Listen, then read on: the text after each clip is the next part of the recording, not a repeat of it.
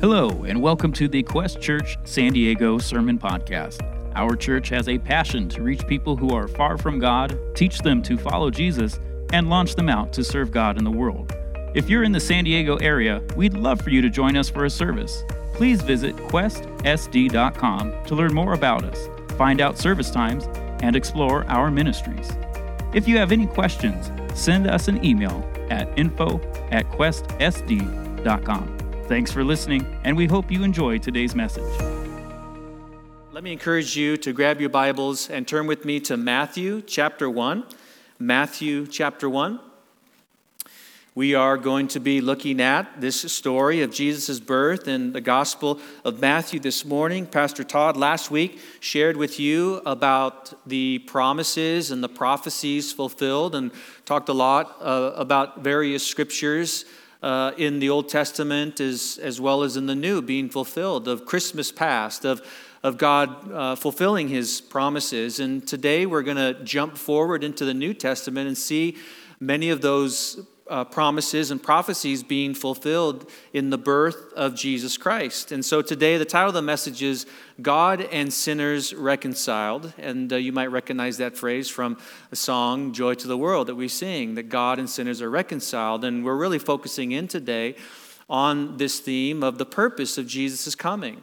And we're told in the scriptures in Matthew chapter 1 that we are going to read and study that Jesus would come to save His people from their sins. And so the purpose and the plan, if you trace all throughout the Old Testament on into Jesus' life and ministry in the Gospels, as well as later on in the New Testament, we see that God has a purpose and a plan. And the word reconcile basically means to renew in right relationship. And we're going to be looking at this problem of sin that has broken that relationship between God and humanity, but then Jesus coming in order to restore and reconcile. God and sinners reconciled. And the point that we want to remember today is that Jesus is born in these scriptures, King of the Jews, but also Savior of the world. And this story is recorded for us in Matthew chapter 1. In various other scriptures as well, we're going to be looking at Joseph's perspective of the birth of Jesus. But the very simple outline for us, just 4 key points that we want to focus in on today, is that Jesus has the pedigree, or as we look at the genealogy of Jesus, to be the Messiah who was promised in the Old Testament. Secondly, we're going to see that Jesus is the person to bring salvation. Thirdly, we're going to see Jesus is the promise of these historical prophecies in the Old Testament. And then lastly, we're going to see this beautiful promise of the physical presence of God with us through Jesus. And what I find interesting is you jump into, Matthew chapter 1, verse 1, is that there's a break between, if you're not familiar, the Old Testament, which are the first books of the Bible, and the New Testament, and the Bible being broken up in those 2 main sections. And in between the Old Testament and the New Testament, we have anywhere from about 400 years of silence between God. So there's about 400 years of God being silent on matters and prophecy and speaking. And so it just is encouraging as we are reflecting on the prophecies of the Old Testament as well as the fulfillment now. The first words that are going to be recorded for us in the New Testament as God begins to speak is that there is a man who is to be born. His name is Jesus. And He's fulfilling the covenantal promises, the royal promises, the biological promises even of the Messiah. And it just reminds me, even though God may be silent, He's never absent in our lives.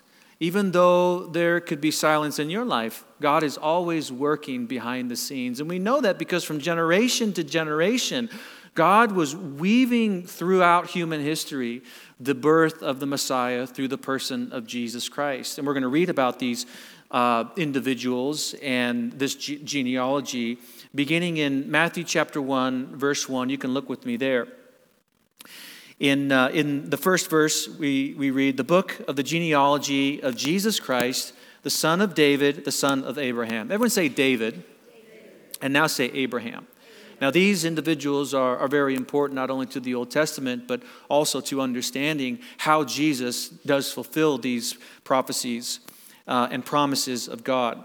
And so in verse 2, Abraham begot Isaac, Isaac begot Jacob, and Jacob begot Judah and his brothers. Judah begot Perez and Zerah by Tamar.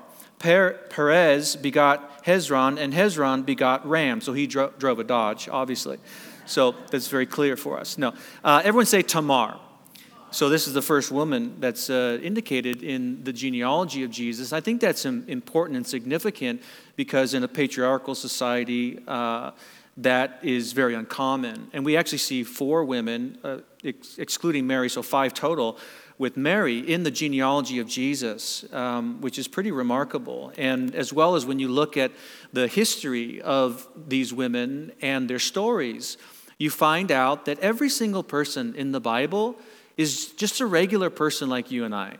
And I love that because you can go back and look at David, who the Bible says was a man after God's own heart, and yet he committed adultery and murder. And you look at Moses, who was the most humble man on the face of the planet, that God spoke to him face to face, and yet out of anger he struck a rock and he wasn't able to go into the promised land. You look at Peter, who was this great pillar of faith, and yet he denied Jesus 3 times. All the people in the Bible are just ordinary people like you and I. They're messed up, they're broken, and they're damaged, and they fail, and yet God faithfully uses them and works through them. And so we see this story unfolding naturally through the genealogy of Jesus, and as well as with these women. And so in verse 4, Ram begot Amminadab, Amminadab begot Nahshon, and Nahshon begot Salmon. So he was a great fisherman. He loved the Pacific Northwest. So we're just keeping it nice and light here. Normally you don't read, well, I mean you would read, but when you read these genealogies and these names, you probably skip over them quite a bit. But I think it's important to understand the history and the promises here that are for us. Salmon begot Boaz and by Rahab, and Boaz begot Obed by Ruth. Obed begot Jesse. Everyone say Rahab. Now say Ruth. And so these are additional women mentioned in the genealogy. And Jesse begot David the king. And David the king begot Solomon by her who had been the wife of Uriah. Now, if you don't know the story, her name is Bathsheba. And Bathsheba committed adultery as well with King David. And so here's this woman, Bathsheba.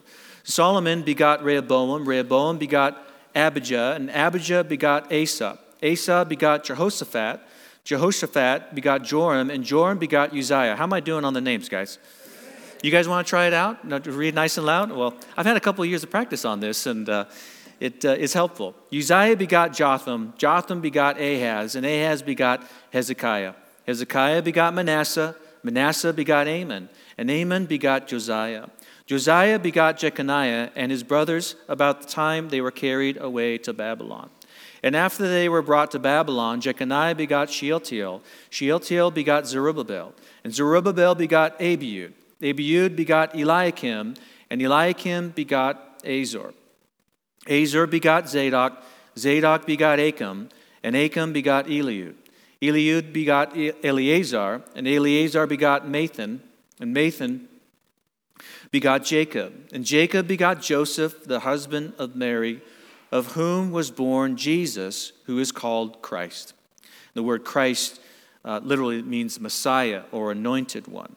So all the generations from Abraham to David are 14 generations, and from David until the captivity in Babylon are 14 generations, and from the captivity in Babylon until the Christ are 14 generations. So we'll just pause there and opening up the New Testament and this period of silence between God and man and the Old Testament prophecies, and now we're seeing the genealogy of Jesus, the tracing of Jesus' lineage and pedigree and heritage.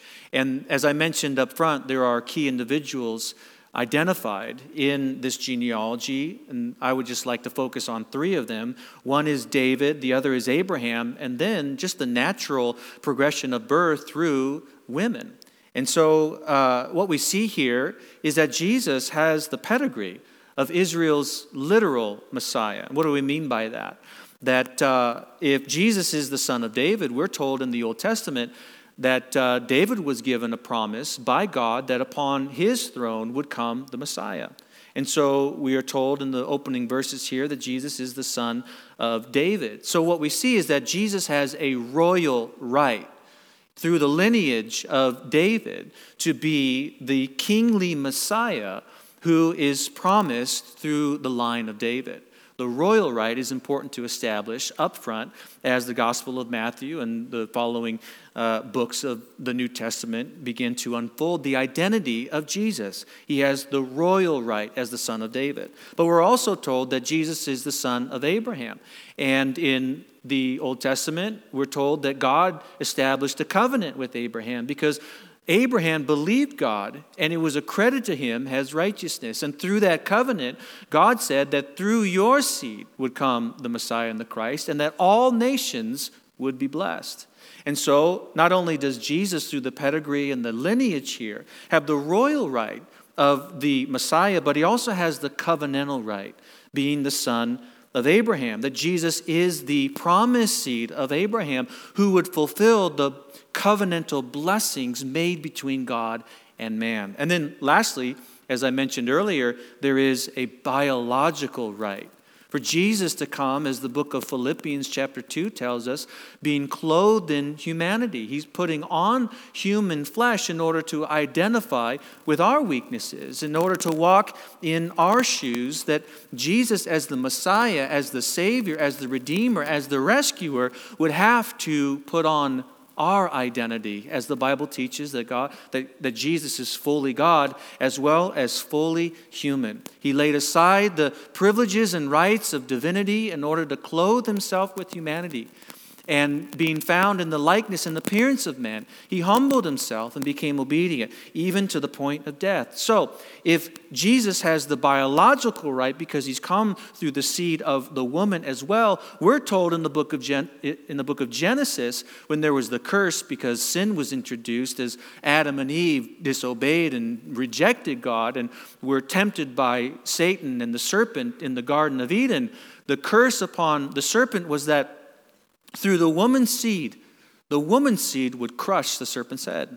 And many scholars believe, and the Bible teaches, that was the first declaration of the gospel, all the way back in the book of Genesis, in the beginning part of the story of God redeeming and reconciling God and sinners, that the seed of the woman, which is Mary, would come, as we talked about in Isaiah chapter 9, verse 6, that unto us a child is born, unto us a son is given, and his name will be called Wonderful Counselor, Mighty God, Everlasting Father, Prince of Peace. This son, through the seed of the woman, but also through the promise of the royal right, the covenantal right, the biological right, tells us that Jesus represents and redeems damaged and broken humanity. And we don't have to look any further than the genealogy in Matthew chapter 1 to see that, because we have a record of Tamar being in Jesus' genealogy, and Tamar was a disgraced daughter. We also have Rahab in the genealogy. Rahab was a damaged prostitute.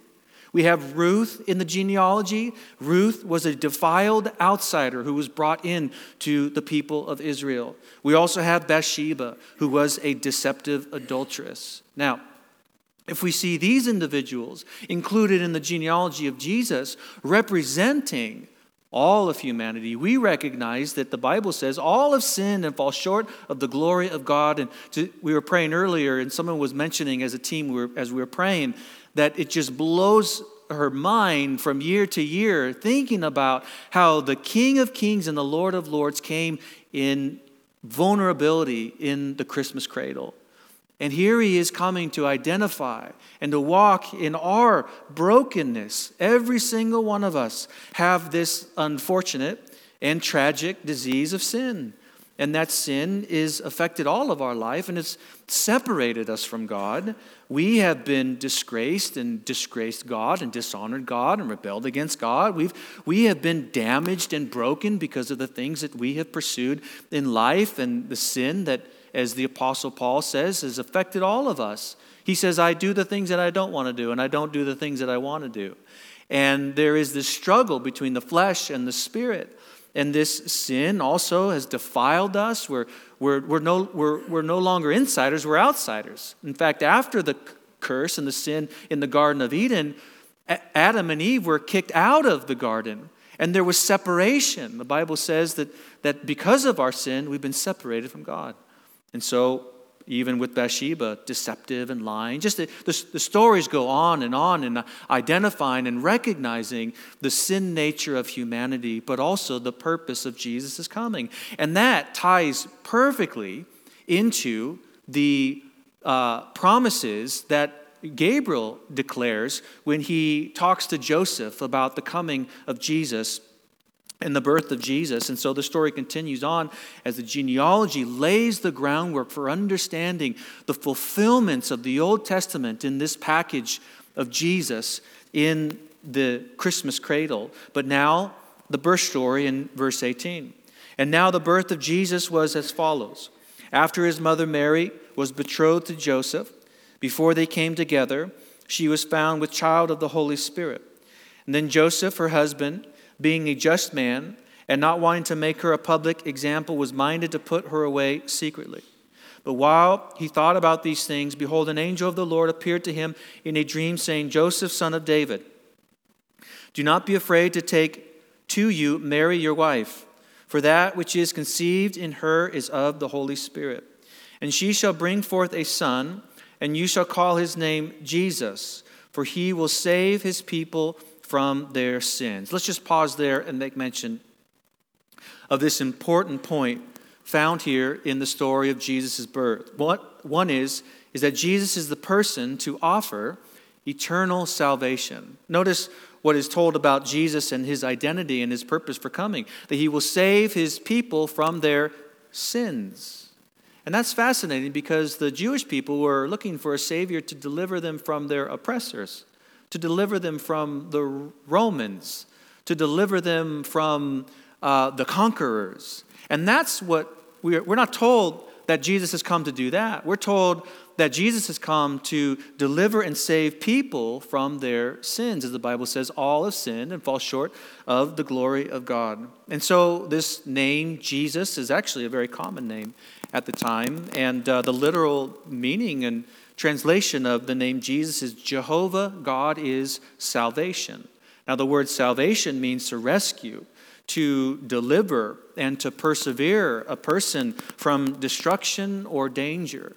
So we're told up front, before Jesus is ever even born, what he has come to do. Describes his purpose for his coming as a Savior, as a Redeemer, as a Deliverer. And that's important because it highlights the significance of the problem of sin. That Jesus will come to save people from their sins. And that sin is what separates us from God. There needs to be a reconciler. There needs to be a sacrifice. There needs to be a purchasing. And we see that fulfilled through Jesus' life in the Gospels. But we're told something very important about sin. One is that there is a presence of sin. In this declaration, that Jesus will save his people from their sins, it tells us that there is a real reality of the presence of sin that has affected all of humanity. Through one man's disobedience, that is Adam in the Garden of Eden, sin has entered the heart and the soul and the mind of all people. So there is a problem of the presence of sin. But there's also a problem of the power of sin in our lives. And that's unfortunate because it is constantly waging war in our lives for us to do those things. There's a natural gravitation towards disobedience and towards sin. The power of sin is over us and upon us. But lastly, and I think this is most tragically, is that there is a penalty of sin. The Bible says the wages or the penalty of sin is death, but the gift of God is eternal life through Jesus Christ our Lord. For God so loved the world that he gave his only begotten Son, that whosoever believes in him should not perish but have everlasting life. And so Jesus has come, notice, if we follow through in the genealogy and in the declaration of Jesus coming to save his people from their sins, Jesus has come to rescue, to redeem, to deliver you and I from the presence of sin, the power of sin, and the penalty of sin. Now, what does that tell us? That tells us that God loves us so much. His love is everlasting. His mercy is for us. And as we continue on through this chapter, we see that not only is there this theology of Christmas fulfilled in the coming of Jesus' birth, but there's also a relational aspect that comes with Jesus drawing near in the Christmas cradle. So if we're looking at salvation in the purpose of Jesus' coming, it tells us a couple of things. It tells us, one, that the point or the purpose of the Christmas cradle is the cross of Calvary. That from the beginning, there was the cross intended for this innocent baby Jesus. And this was the ultimate plot line of the Bible, that salvation was woven throughout, as I mentioned earlier, in the book of Genesis, but also through the giving of the law and the sacrificial system and the sacrifices of animals and in order to forgive sin. There's also the woven thread of salvation through the prophets and the judges and the deliverers. None of this was final fulfillment, but they were foreshadowing what Jesus has it's ultimately come to do. And so the point of the Christmas cradle is the cross of Calvary, as well as salvation being what God has always intended for humanity in reconciling God and sinners. And we see that actually in verse 22. Look with me there. So all this was done. There's a lot that goes into the phrase, all this was done.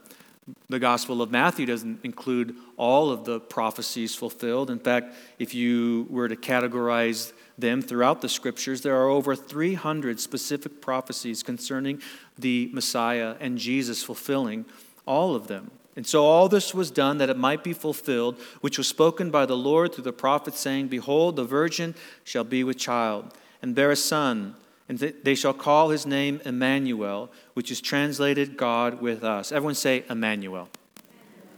And then Joseph, being aroused from sleep, did as the angel of the Lord commanded him, and took to him his wife Mary, and did not know her till she had brought forth her firstborn son, and he called his name Jesus. So this is Joseph's perspective on the birth of Jesus. The Gospel of Luke shows us Mary's perspective, and we'll look at those verses in the coming